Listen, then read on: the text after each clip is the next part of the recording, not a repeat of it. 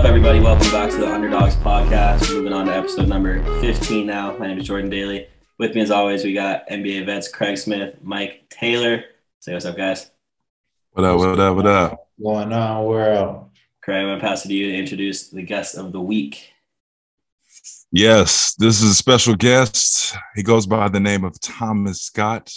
Right now, he is at the top of the BIG3 operations and personnel. Not only that, he is from Los Angeles, California. And not only that, he sees the top of the G League as the night elite. He's like the GM.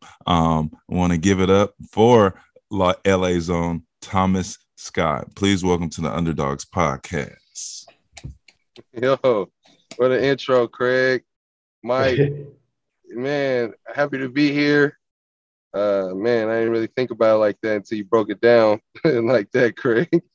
But yeah, man, I just want to support what you guys are doing, you know, and help you guys take this to the next level, man. You guys know I'm already a big fan of you guys as individuals and as ball players, you know. So, you know, thank you for having me on.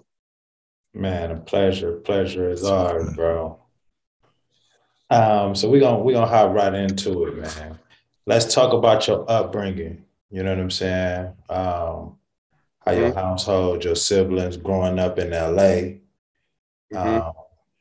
Walk us through that time right there, just how you was raised and everything like that. Man, you know, during that time, I'm born in '82, so '80s were popping, you know, in LA in a lot of different ways, you know what I mean? But the main thing that was, you know, my family was basketball and you know, love and all of that and a lot of sacrifice, you know, that came with, you know, my dad and his commitment to playing pro ball and, you know, being from the city and then they're playing for championships. So it's a whole nother mindset of focus. He wasn't, you know, on a losing team, you know, so, you know, it was attention to detail every day. And you know, every day's, you know, you couldn't call my house. You had the phone off the hook because it's game day, or we might be eating the same type of dinner because that's the food that one night he might have had a great game or gives him the best energy. So I remember we had pork chops all the time at one time, you know, and potatoes and stuff like that. But, you know, it was just a lot of basketball, man. I was just very fortunate to be raised in that time and then to be in LA for as long as we were. As you guys know, after a couple of years, you kind of bounce around to different teams. So I was able to get a good foundation within the neighborhood I grew up in, my family, my friends, and, you know, really got a sense of being from LA. You know, as we got older, we moved around a little bit. But it's funny, those times of being a kid, man, like guys like Pooh Jeter, you know, I remember just growing up and traveling teams, you know, Trevor Ariza, all those different dudes, you know, and then dudes blow up and, you know, playing the league, you know what I'm saying? And it's been dope to see, you know, the evolution of basketball from the city and being around here and being in the gyms, getting a lot of love in the gyms. And, yeah, man, just coming up, it was just a lot about school, basketball, and love. You know, like I love to play ball. I love to be around it. I love to be around the locker rooms. But as much as I wanted to play, Pops would not let me play if my grades were terrible. So, you know, he kept, you know, school first and God first and stuff like that. But sometimes it doesn't even seem real now that I look back as an adult to be able to kind of, I'll give you guys a funny story. So growing up, I used to always go to the Laker locker room, you know, Magic and Kareem and James. That was like family members to me. So you see your family members all the time. It's no big deal. You know what I mean? And so one time so the trainer, Gary Vitti, who's been around forever, he had a basketball hoop like over his desk. Like, I used to go back there and like to play. You know, I'm a little kid. I was shooting, messing around. I'm all in his way or whatever. So I have some of my friends come to a game and we go into the locker room, right? I'm like, yeah, man, let's go to the back. Let's go to the back. And I run to the office where Gary Vidi's stuff is to hoop, thinking they wanted to play.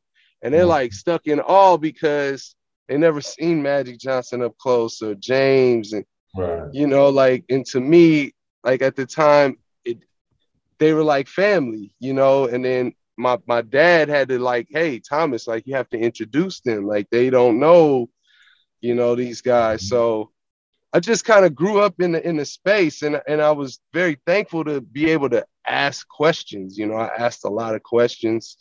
I wasn't a shy kid, you know. Funny just being involved in player development. I just kind of took a lot of the questions I asked when I was a kid and remembered a lot of the things I try to apply to myself as a player, but then to other young players or current players, you know, being able to ask Magic or Jason Williams, like, what do you do to practice passing? You know, and they just tell me.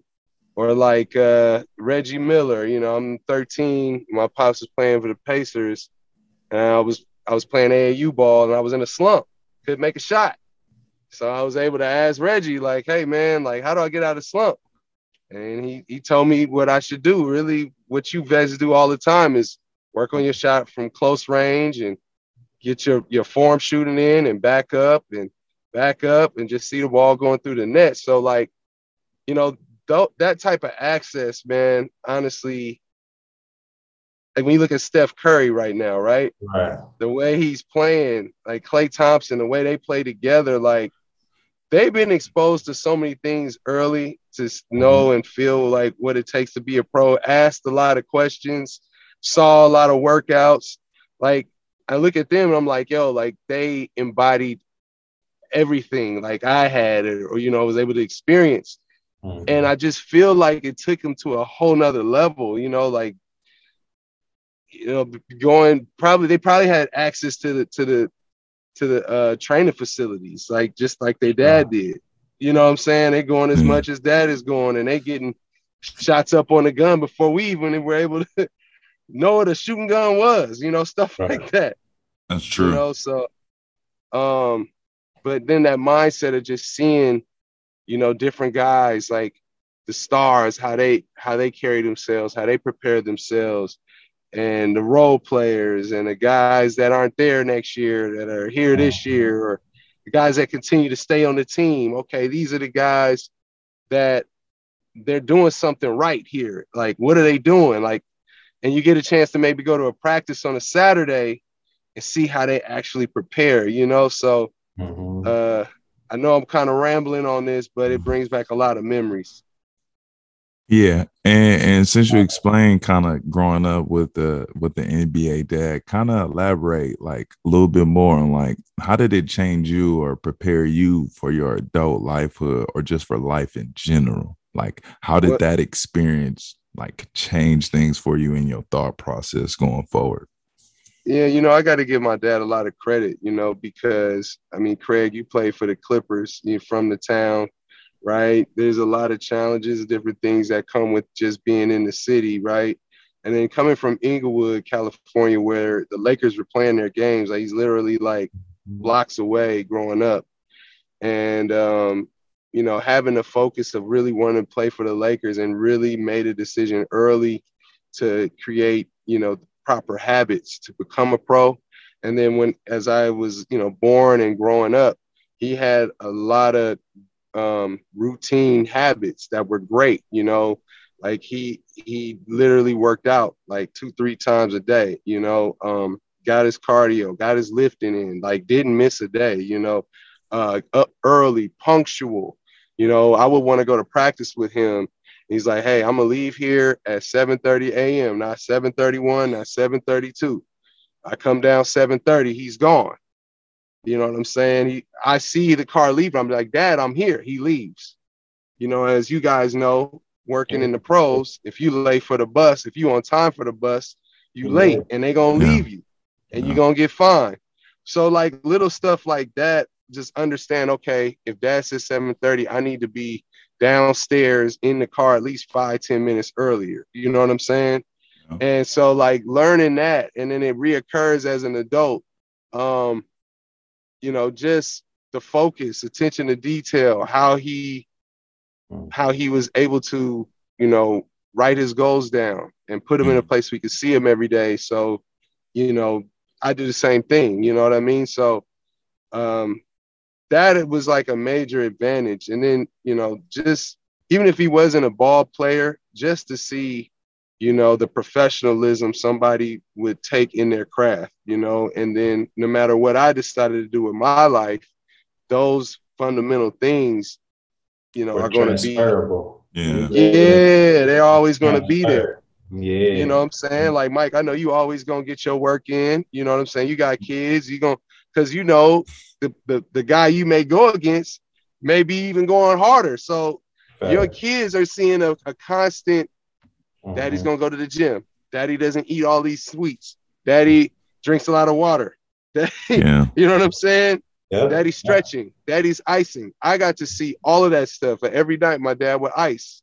He would get a deep tissue massage sometimes coming over. In the off season, he didn't really touch a ball for a while, right? Now we're just talking basketball stuff. Like he would be at UCLA on the track, running, like doing like sprints and just nonstop running. And so like a funny thing was like Eldon Campbell, right? From Inglewood, played for the Lakers. He tried to, work out with my dad in the off season. He quit like after a week.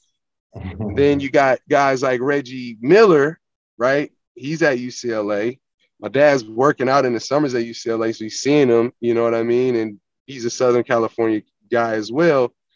He started working out with my dad on the summer on the running the stairs and just more so sprints and stuff like that. And you look at his career, right? Like how he was able to move and sustain, and he's still in great shape. And, there was a different level of conditioning, that my dad took. And I got to see all of that, you know what I mean? And I run into a lot of young pros and, I do a lot of training and different things like that. And I'm like, okay, this is what you have to do. Just like if you guys were to work with anybody, like there's a good saying, it takes what it takes. Like if you're not willing to do it, then okay, you don't want to be a pro. Yeah. Somebody else gonna take your dream. Like, you know what I'm saying? Yeah. Sure. So, I think, just having that and seeing that consistent hard work was probably one of the best gifts that I was able to receive. Nah, like you saying, like you had that blueprint. You know what I'm saying? You had that model that you could see.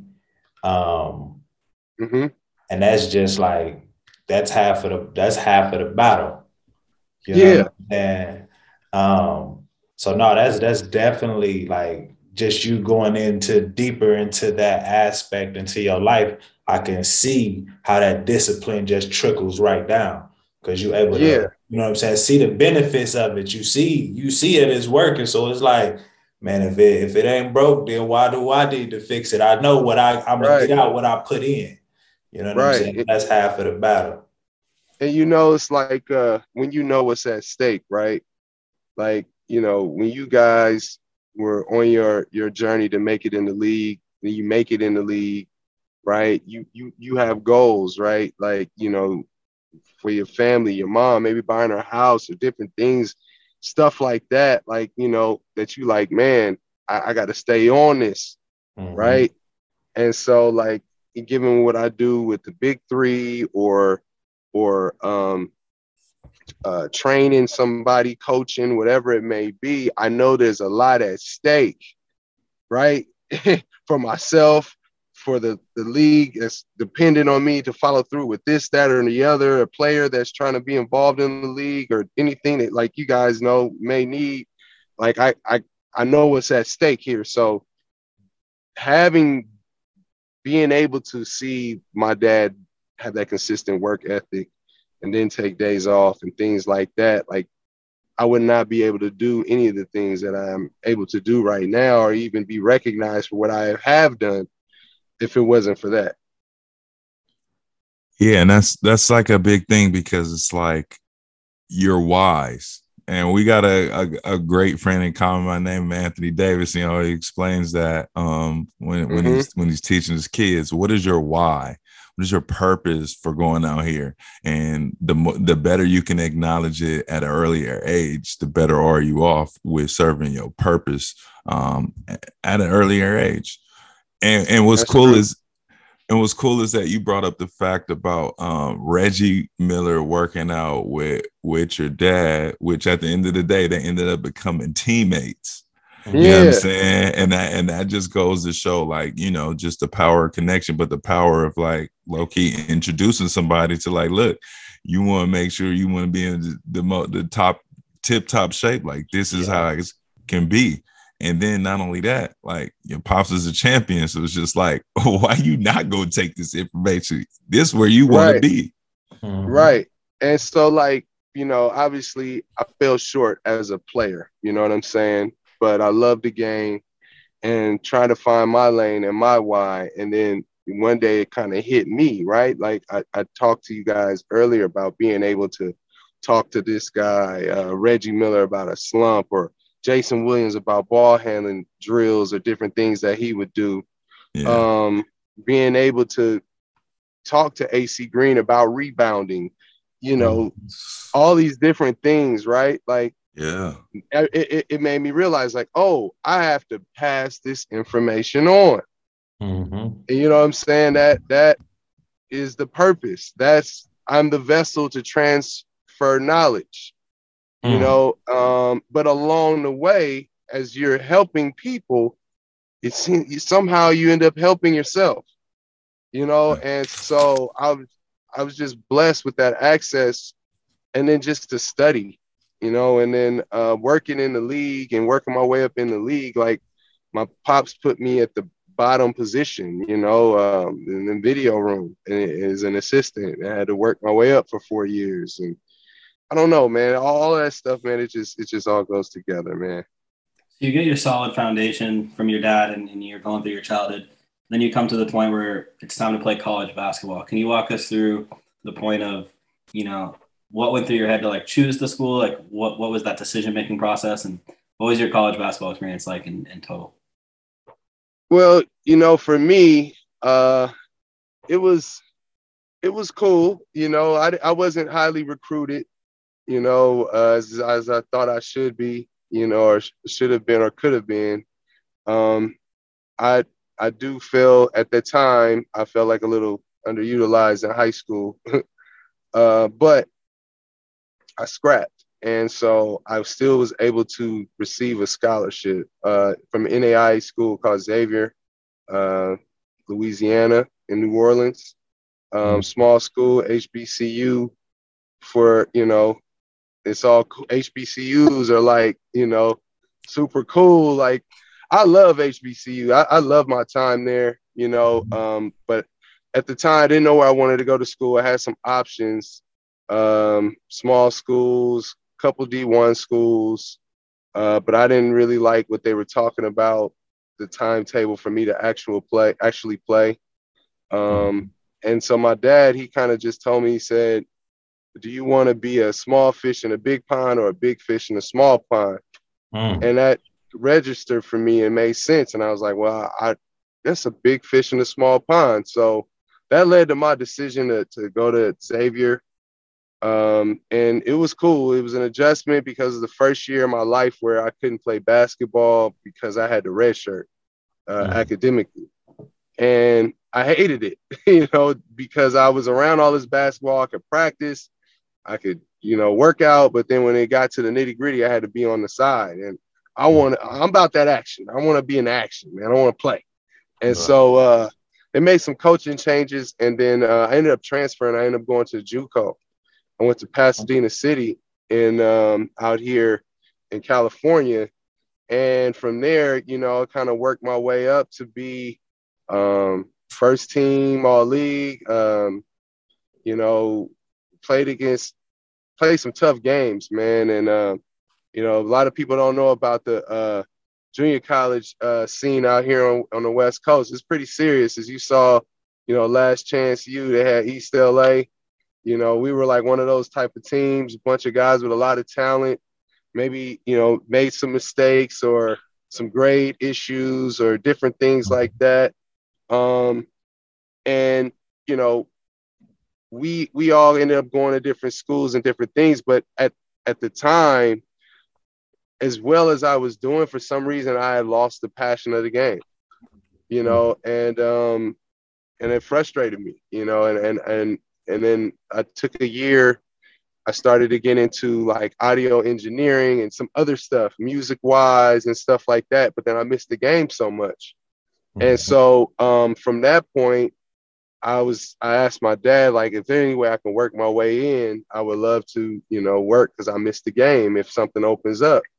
And something opened up and I got a chance to interview and they allowed me to do it. And then I realized that, you know, opportunity I had in the video room doesn't come easy, you know, for a lot of people. So I wanted to make sure that I did a great job. And so like I missed playing past my sophomore year of college.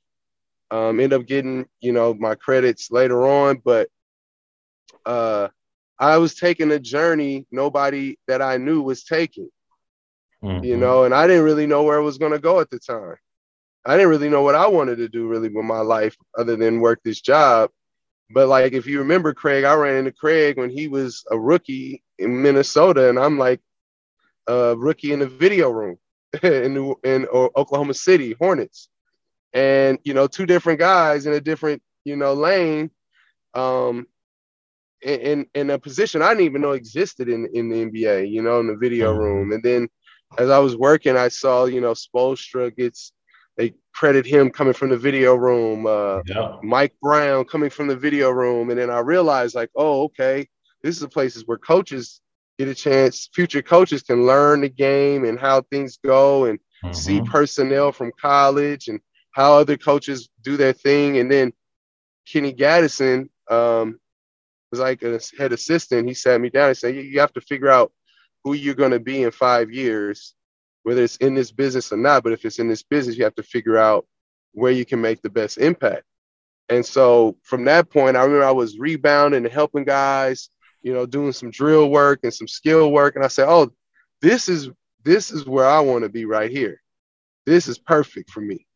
And so going back to, you know, the thought of, you know, all the information I'm getting and I want to pass it on and I can be on the court.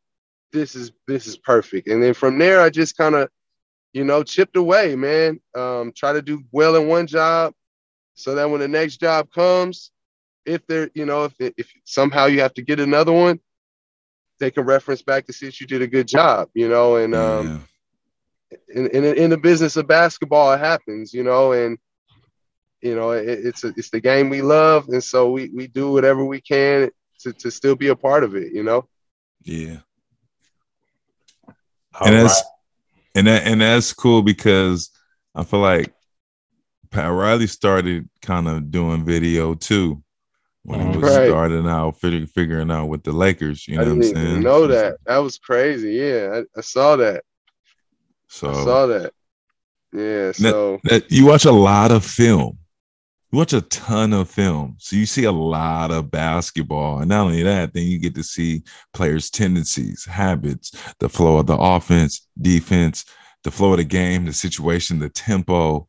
So, I mean, there's real knowledge behind that you're kind of like, after having so much crammed in your brain, you're almost like a Morpheus in a sense, because you've watched so much film and it's like, oh, I know this situation right here, or this situation. Oh, that's familiar. That's the tape 85 I watched back in 08, you know? No, yeah, I mean, that's true. Absolutely true. Absolutely true. And then what happens is you start drawing your own conclusions. You start critically thinking of why they do this. How do they do this? How would I stop this guy? Why do they play with this system? You know, I learned like these coaches are brilliant. They don't get enough credit, even if they don't have the best records. You know what I'm saying? There may be other elements of why they're not winning, but like they are brilliant minds in how they try to figure out how to make 5 people play together on the floor, and then managing the overall temperament of the team. And so, like, you know, you're able to watch and pick things up, and then you start to key in on certain people and certain things, and you I don't know, man, you start picking up, ooh, I want to see that again. Oh, I want to try that move. Like, you know what I'm saying? Or, ooh, I like that play. I like that defensive scheme. You know, and if I get a chance to implement my thing, that's going to be in it. Like, you know what I mean? So that's going in my playbook. Those type of things, you know, you get to kind of you put together your own style. Yeah. You've been around a lot of great basketball minds, not just coming from like the coaches aspect, but also some of the players.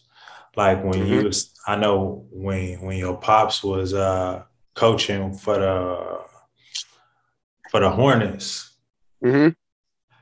That was when CP3 and David West and everything, and that's when that culture started to develop down there. And you was in the film room around those times. You pulling all of those clips and all of that stuff together. Like, okay, this is what's working. You know what I'm saying, right? Bro, you know what's crazy, Mike? That's great. That's great you brought that up, man, because I was tripping out because my job is to watch this team 24/7, right? And we didn't have any national televised games like that. You ain't know how good Chris Paul was going to be, right? And so, I mean, I did, because I used to watch Chris Paul when I was in junior college. I used to watch him at Wake Forest. I used to watch his. He's the first person like I watched a full like college game, like really was watching it. It was Chris Paul. He was cold. Yeah. So I followed him when he was in the league. And I remember when I was going through the draft, I remember you being there with the Hornets. You know what I'm saying? So, but that's what I wanted. I wanted to kind of talk about that, you know what I'm saying? That mind frame of like CP and just, you know what I'm saying? I know you was around Kobe and the player development around there and the Lakers and stuff like that. All that. And that's just like basketball greats minds. But then the coaching and seeing it trickle all the way down into them executing it on the floor, like kind of like just go into that. Into that. So you know, I talked about I like to ask a lot of questions, and I still was like that. But the cool thing about Chris Paul was he just would share, you know, and you just needed to be listening, right? Like he would talk about how he manipulate the pick and roll and why he's doing it, what he's looking at. And I'm like, oh, snap, this dude is really like dropping all the jewels. And so like I would see like I could see it coming, right? I could just see it coming. I was like, oh, okay, this dude, he's kind of like Isaiah Thomas. Like he's kind of got like a little Isaiah Thomas and John Stockton to him. He's kind of like you can't stay in front of him. He always just finds the right guy, right? And so at that point, he was in his young dog mode, right? Like where they don't have regard for their energy and you know, like, man, I'm trying to hoop. Like if you look at Michael Jordan, all those dudes, they just going.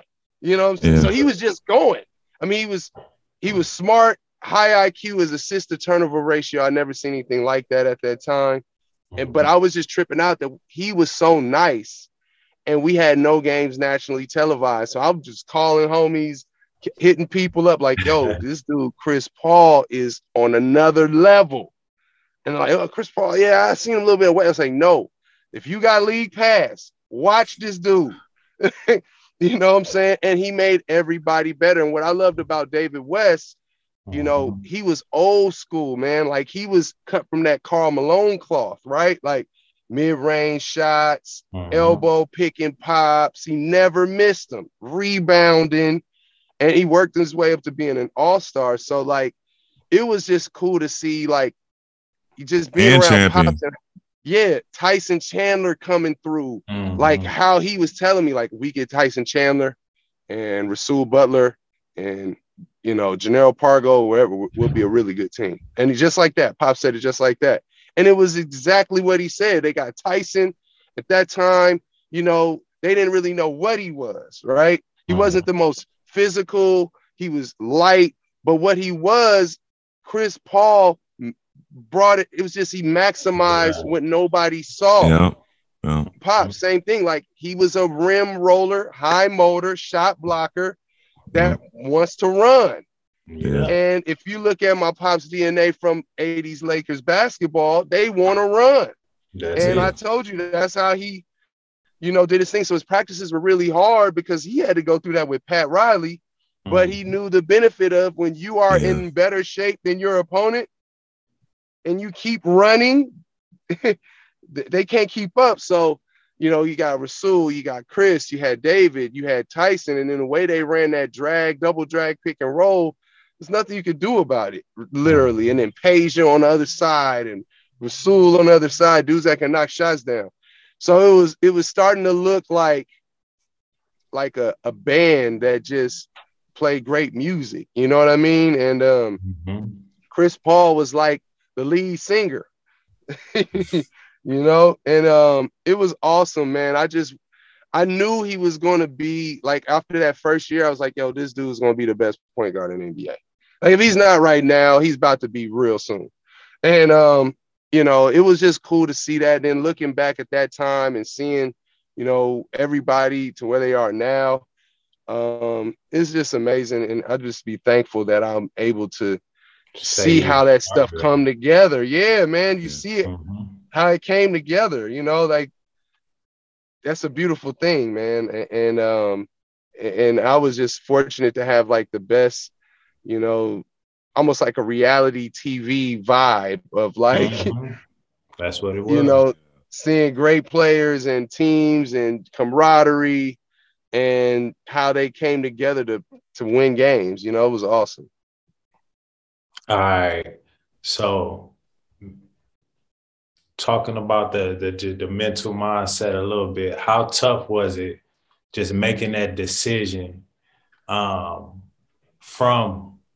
basketball, being the player, to actually going into the transition, of coaching and training and taking, like, a step down? Because, that's a humbling experience in itself. You know what I'm saying? To just be like, okay, it's not there no more for me, but this is still what I love to do. Can you just talk about that? Yeah. That mindset and that transition? That's a hard transition. It's, it was not easy, because I was still young, I'm like, I might have been 24, 23, 20, somewhere like that, so I was still young. And just like a young man, still, I was finding myself, and trying to figure out, I stepped away from ball. Like, I'm still, athletic enough to still play if I wanted to continue to go, but I felt like I was also behind.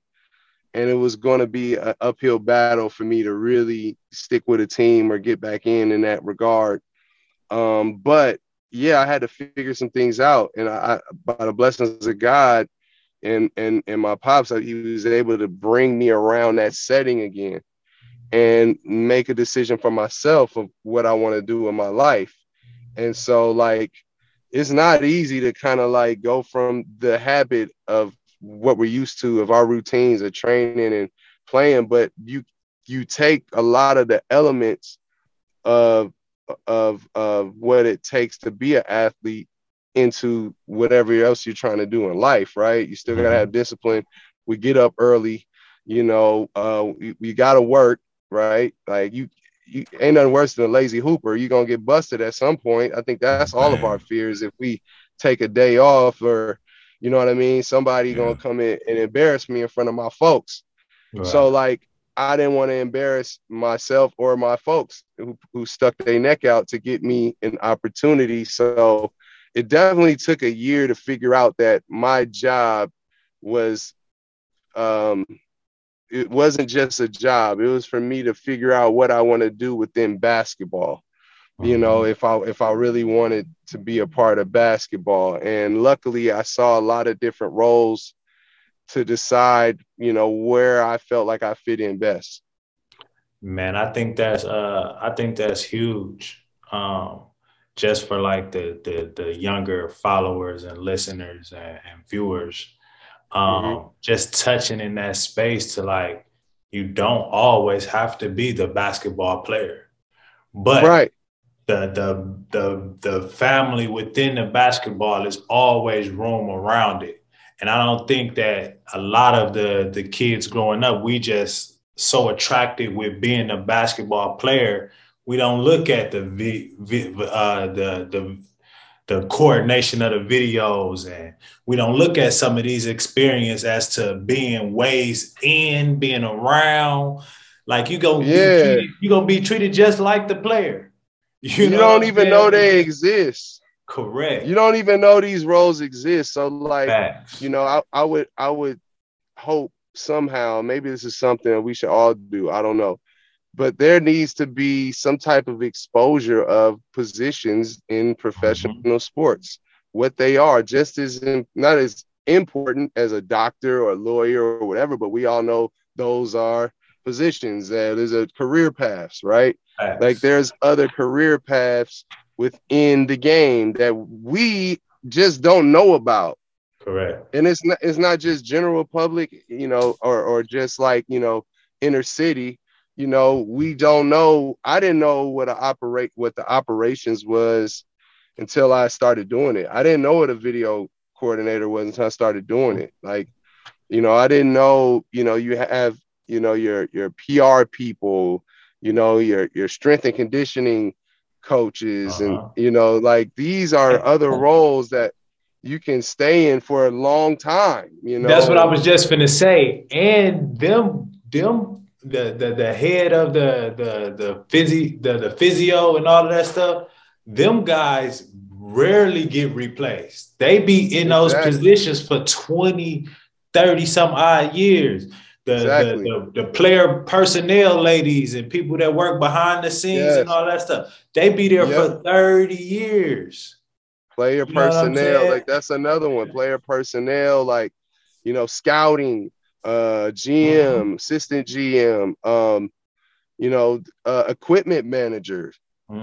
These are jobs, you know, that people have held for a long time. And, you know, maybe it's not at the professional level right away, but you start high school, you got colleges. There's ways to get into these type of roles, right? Like I remember, you know, now I think about it, like, remember you'd be in high school, you'd have somebody that keep your score, or they travel with you, you know, on the road and different things like that. Those are the operations people. Yeah. You know what I'm saying? We didn't know that, but like now, like if you're a high school coach or whatever, you can let them know, like, hey, if there's a career path, if you want to continue to do stuff working and helping teams, you know, you can stick with this and turn this into that. But we don't know, you know what I'm saying? And I feel like the awareness should be up more in terms of there are a lot of positions. I don't know if it's something the NBA needs to do or whatever, but like somehow we need to expose what kind of career paths, you know, people can take within sports. No, that's why I was asking you that right there. You know what I'm saying? Because just hearing, you know what I'm saying, the steps that it took for you to go through to even be in the position that you are in today, with being ahead of these operations, right?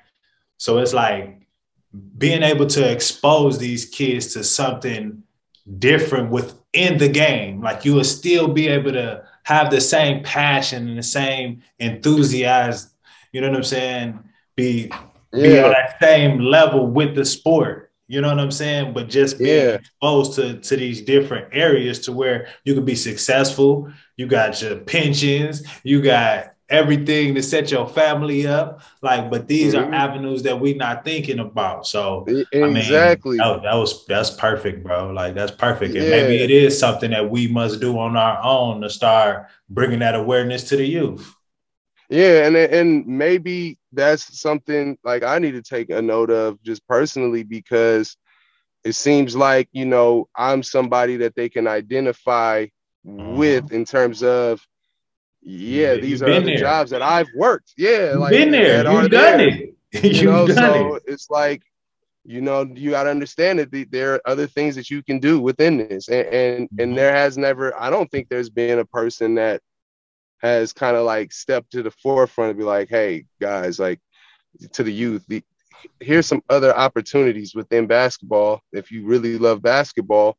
But you know, if it doesn't work as a player, that you can still do, or even after your playing days, that you can still do. Yeah. So, or prepare for while you're playing. And yeah, maybe that's the thing. You know, you kind I'm of a, got my I'm gears a, grinding a little bit. I'm gonna keep you on that. I'm gonna keep you on that because I like that. You know what I'm saying? That's kind of where my mind was at. That's why I kind of Yeah. started to gear toward that. But let's hop back into it. Where we at, Jordan?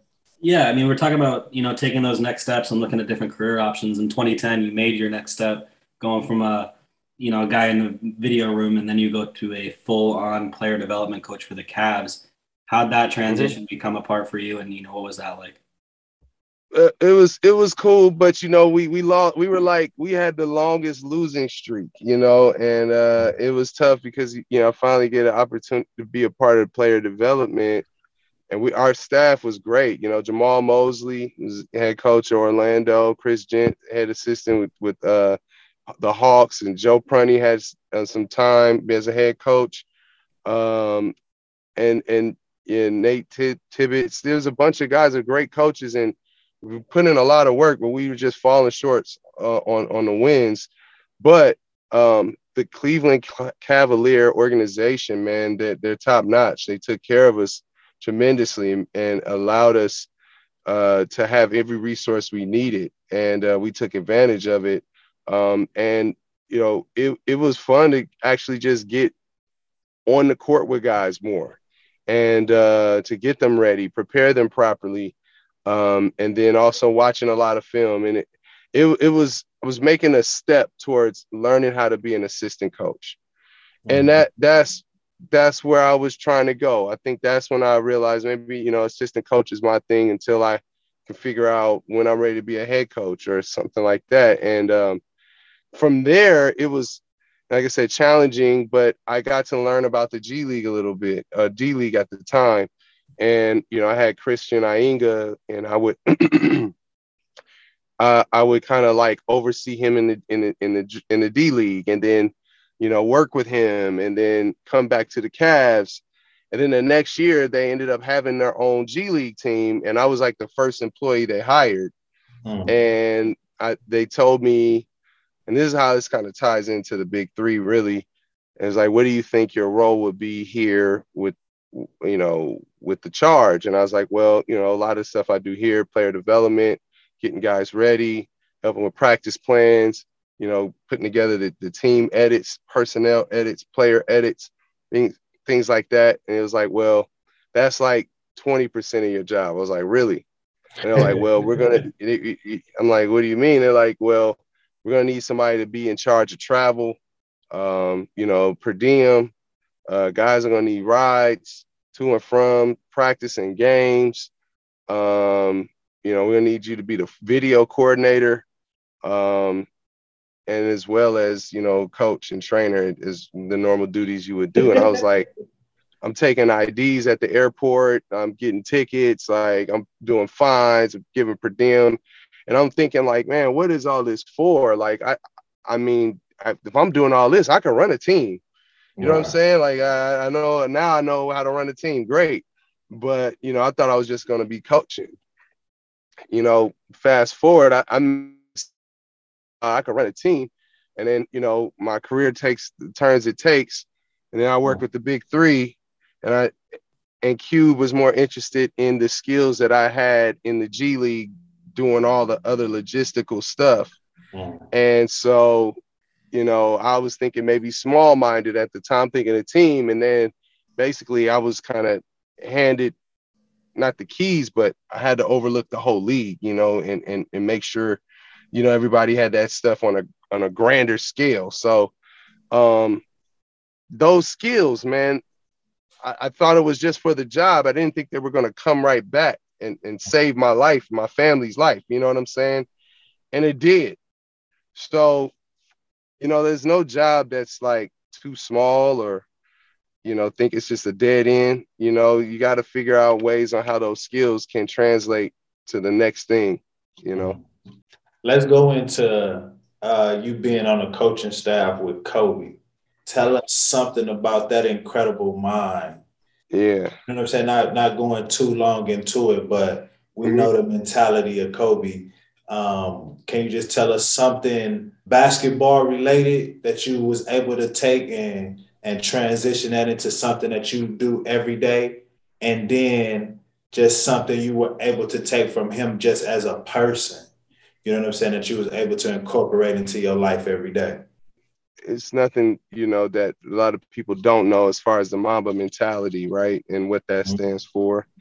I have it up in my house, it's to be the best version of oneself, you know what I'm saying? And pushing yourself to be the best version of yourself, so that right there to me sums it up. And I think Kobe was just so brilliant into instilling his mindset and who he is as a person and as a brand that gave to so many, right? Like that Mamba mentality is going to live on forever. I would say that as far as like, just personally, man, you felt like you were around greatness, man. And how he carried himself, he was real, you know what I'm saying? And he didn't hold back. If something he wanted to say or somebody wasn't doing what they was doing, he didn't hold back.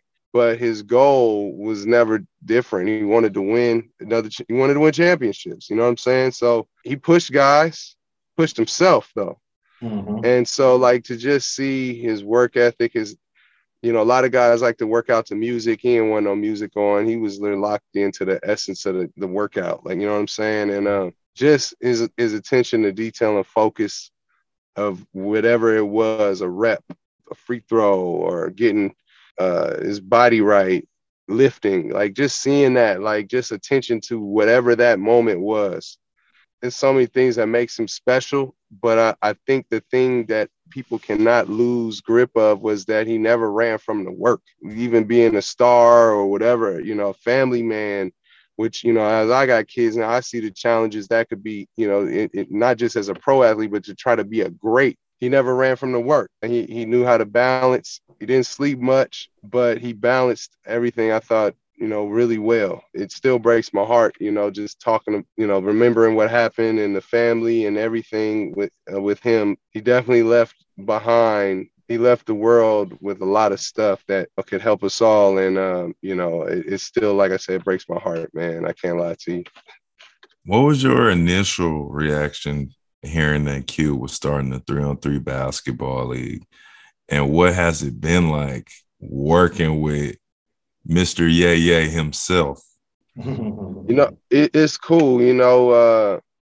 I was watching it from afar, year one. And I was like, man, this is cool. They got all these guys together, man. I haven't seen so-and-so playing forever. You know what I mean? And that right there, I thought was just cool enough, And then getting a chance to have an interview and he's there, right? You see how serious he is, man, about this league, and that it's not a joke. It's not mixtape basketball. It's real basketball, and how much he wanted that to reflect. And so, I had my meeting with him. He let me know that, and I felt like I was a good fit. And by the end of the interview, he said, "Man, I think you got this, man." And I was really excited. And it was cool. And then working with him, I'm a guy, I like to see how people move, I'm observant on how people move. When you're at a certain stature and how you've achieved a certain level of success or whatever it may be, like how do you do your thing? Or even when you're amongst people, how do you treat people? How do you, and I love Q because he's consistent and he's a visionary and he's so professional. And those are things I wanted to instill in myself, and anything I could learn from him, I'm trying to apply for my life for the rest of my life, So He's on top of everything, man. From the games to where we playing to the jerseys to man, the NFT stuff, just everything, man, and all while balancing everything else he's got going that we probably just don't even know about. Could be writing a movie, could be writing another album. He's touring. He could be doing an acting role, but he still never loses the attention to detail for what the big three needs. So, like, just one of the best, I would say, I've ever seen to juggle and balance, up close and personal, And being an LA guy, that just must be like crazy cool for you too, to be able to like be right beside him, right? Man, listen, dude, Cube, it's amazing, man. My first date was going to go see Friday. I remember having to take Rap and Check Yourself, How to Survive in South Central, all these different songs, man, doing talent shows with his beats in the background. It just never stops. Like, even the other day when I seen him at the draft, I said, hey, man, that documentary you did on the Lakers and Celtics was amazing, man. I never got a chance to tell you that, but it was amazing. And it's funny because I brought up, I said, one detail I thought was really dope that you did was that when you narrated LA, it sounded like LA, and not like outside LA. It sounded like South Central LA. The way he talks, you know what I'm saying? And how he was breaking down the Lakers, like that's how we speak. And especially when we're excited. And then when they went to the Celtics, they had the Wahlberg brother. Wahlberg. Yeah, and he had the Baston. And you like, you gotta feel like they're in Boston. Like, this is how they, so I would imagine like he represented us well, you know what I mean? So I just had to compliment him on that, man, because he just constantly does dope stuff. And me personally, I just want to continue to do dope stuff. That's fact. That's another great genius mind right there. You know what I'm saying? Just speaking about just those minds, like, and then just you growing up in that whole LA Inglewood type it path. Doesn't seem real, man. Yeah. It doesn't seem real, dude. Like, I'm not gonna lie to you, I trip out. Like, Craig, man, I don't really speak on this stuff, man, but yeah, it trips me out. I'm not gonna lie to you. Yeah, I remember last summer, my first time out to the Big Three, like he like casually walked past me and I'm just like, hold up. Like, that's still cute. Yeah, Q is one of the most down to earth guys. Yeah, he is. Like, shout out Q. He's a real one. Definitely. He's a real one. Definitely. Okay, so thoughts about the league so far, the Big Three league, and where it's going and just how it's improving. Just me personally, just seeing it since, I've came into the league in 2019, which the best that's the best draft class ever. Just seeing where the league has been since you've been in it and seeing the improvement and the development and, some of the things that I'm excited about is, going into this NFT space and this ownership space. Like, I'm excited about that. That's breaking and innovating new ways. And then having the aliens being headed by Bullet and the overseas presence that the league is getting as a whole, like, those are like major improvements. So can you just like kind of like dive into those things and where you see it's going? For sure, man. Like, first and foremost, man, like, you got to shout out the pioneers of the Big Three, man. Like your Al Harringtons, your Kenyon Martins, your Chauncey Billups, these guys are Jermaine O'Neal. Like, these guys are pioneers, man. And I don't know if they really see it because, maybe, 10 years from now, they're going to look back at the Big Three, and it all started with these guys, you know what I'm saying? And they made it work and they opened a door for a lot of, guys like yourself and younger guys to continue playing if they still love it and want to, for whatever reasons they may be. Skill wise, I think it has went from more of a back to the basket, bruising, physical, and you guys are in the lines, but just more of a very like a stationary game. Uh-huh. Over the past few years, it has gotten more perimeter oriented, right? And I would say your year you joined was the start of the change. With guys like yourself and Will Bynum, where a lot of people be afraid to draft the guards. They're gonna get posted up, but they got to guard you guys too. And you know what I'm saying? And if you can hold your own defensively, you have the advantage. So, I just felt like it has emerged to being more about skill rather than just brute force. And I feel like when you look at the draft this year, it's a lot of younger guys and a lot of hoopers that are hungry. And it's not, guys trying to get away for a weekend or whatever. These guys are coming for blood. And it's a platform where the world can see, So I think, getting Gilbert Arenas, starting with Gil and then Josh Smith and then Joe Johnson. And then when that started to come, the next year, Nick Young and all these things, Isaiah Austin, these dudes start coming, right? Next thing you know, like now it's like, what can we do next? And then it's international presence. Michael Beasley. We all know Mike. I'm so happy for him to be a part of our BIG3 family, man, so we can, lend our support for him in any way that he may need, but also he's a hell of a ball player. And seeing him on the court again and live in front of a crowd competing, going up maybe against Gerald Green, these guys hopping in, Glenn Rice Jr., like it's starting to get to a place where, man, like you didn't see the BIG3 last night? Oh man, you tripping. Like, you know what I'm saying? Yeah, it's getting there. To end off this podcast, as we do every episode, we got to know, what is the biggest lesson you have learned throughout your entire journey? Man, I would say perseverance and the constant quest of, you think you know who you are, but you come to find out who you really are through adversity, and just coming up with a plan with that. I would say that's the biggest lesson, man. It's perseverance, and it's really like love and respect. You know what I'm saying? If I've been in positions, where